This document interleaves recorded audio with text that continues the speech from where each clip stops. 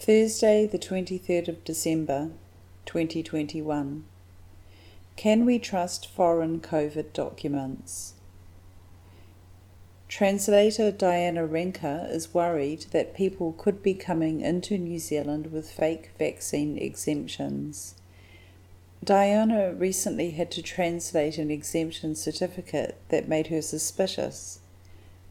The document was signed by a German doctor, and she Googled his name, Michael Forti.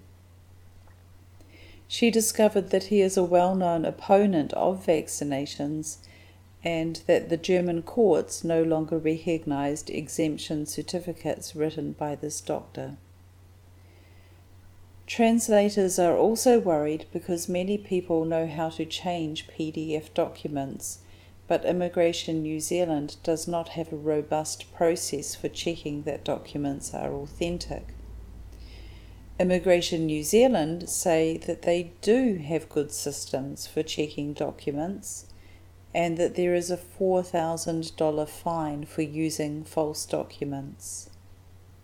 They have asked people to call Crime Stoppers on 0800 555 111 if they know about any fraud.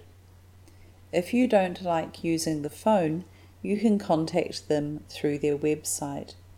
Crime Stoppers will report your information to the police, but keep your identity a secret.